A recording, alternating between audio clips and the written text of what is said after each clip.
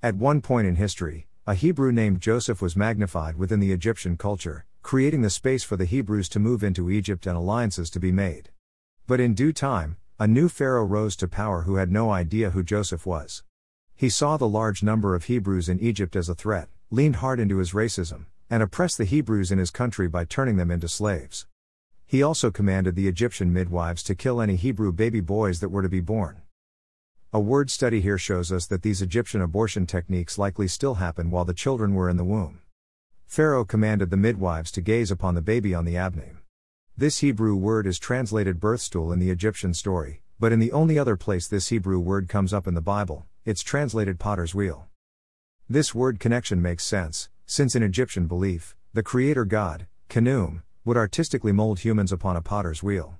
Putting this together, we begin to realize that the Egyptian midwives had been commanded by Pharaoh to determine if the child was male or female while still in the womb, something that ancient Egyptian medical texts have techniques for. If they deduced that the fetus was male, they would likely then use potions to drug the mother's body until it was no longer a habitable place for the child, a technique that belonged with witchcraft. Abortion isn't a new topic today. It's been around since the beginning.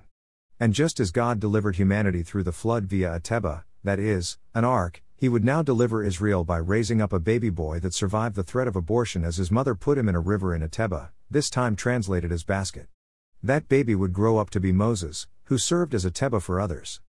God is a God of life abundant. This devotional was created out of the themes of Acts 7:17-29 found in today's reading at commonprayer.net. Learn more about today's topic from Scott Morshower's JBL article, Potter's Wheels and Pregnancies.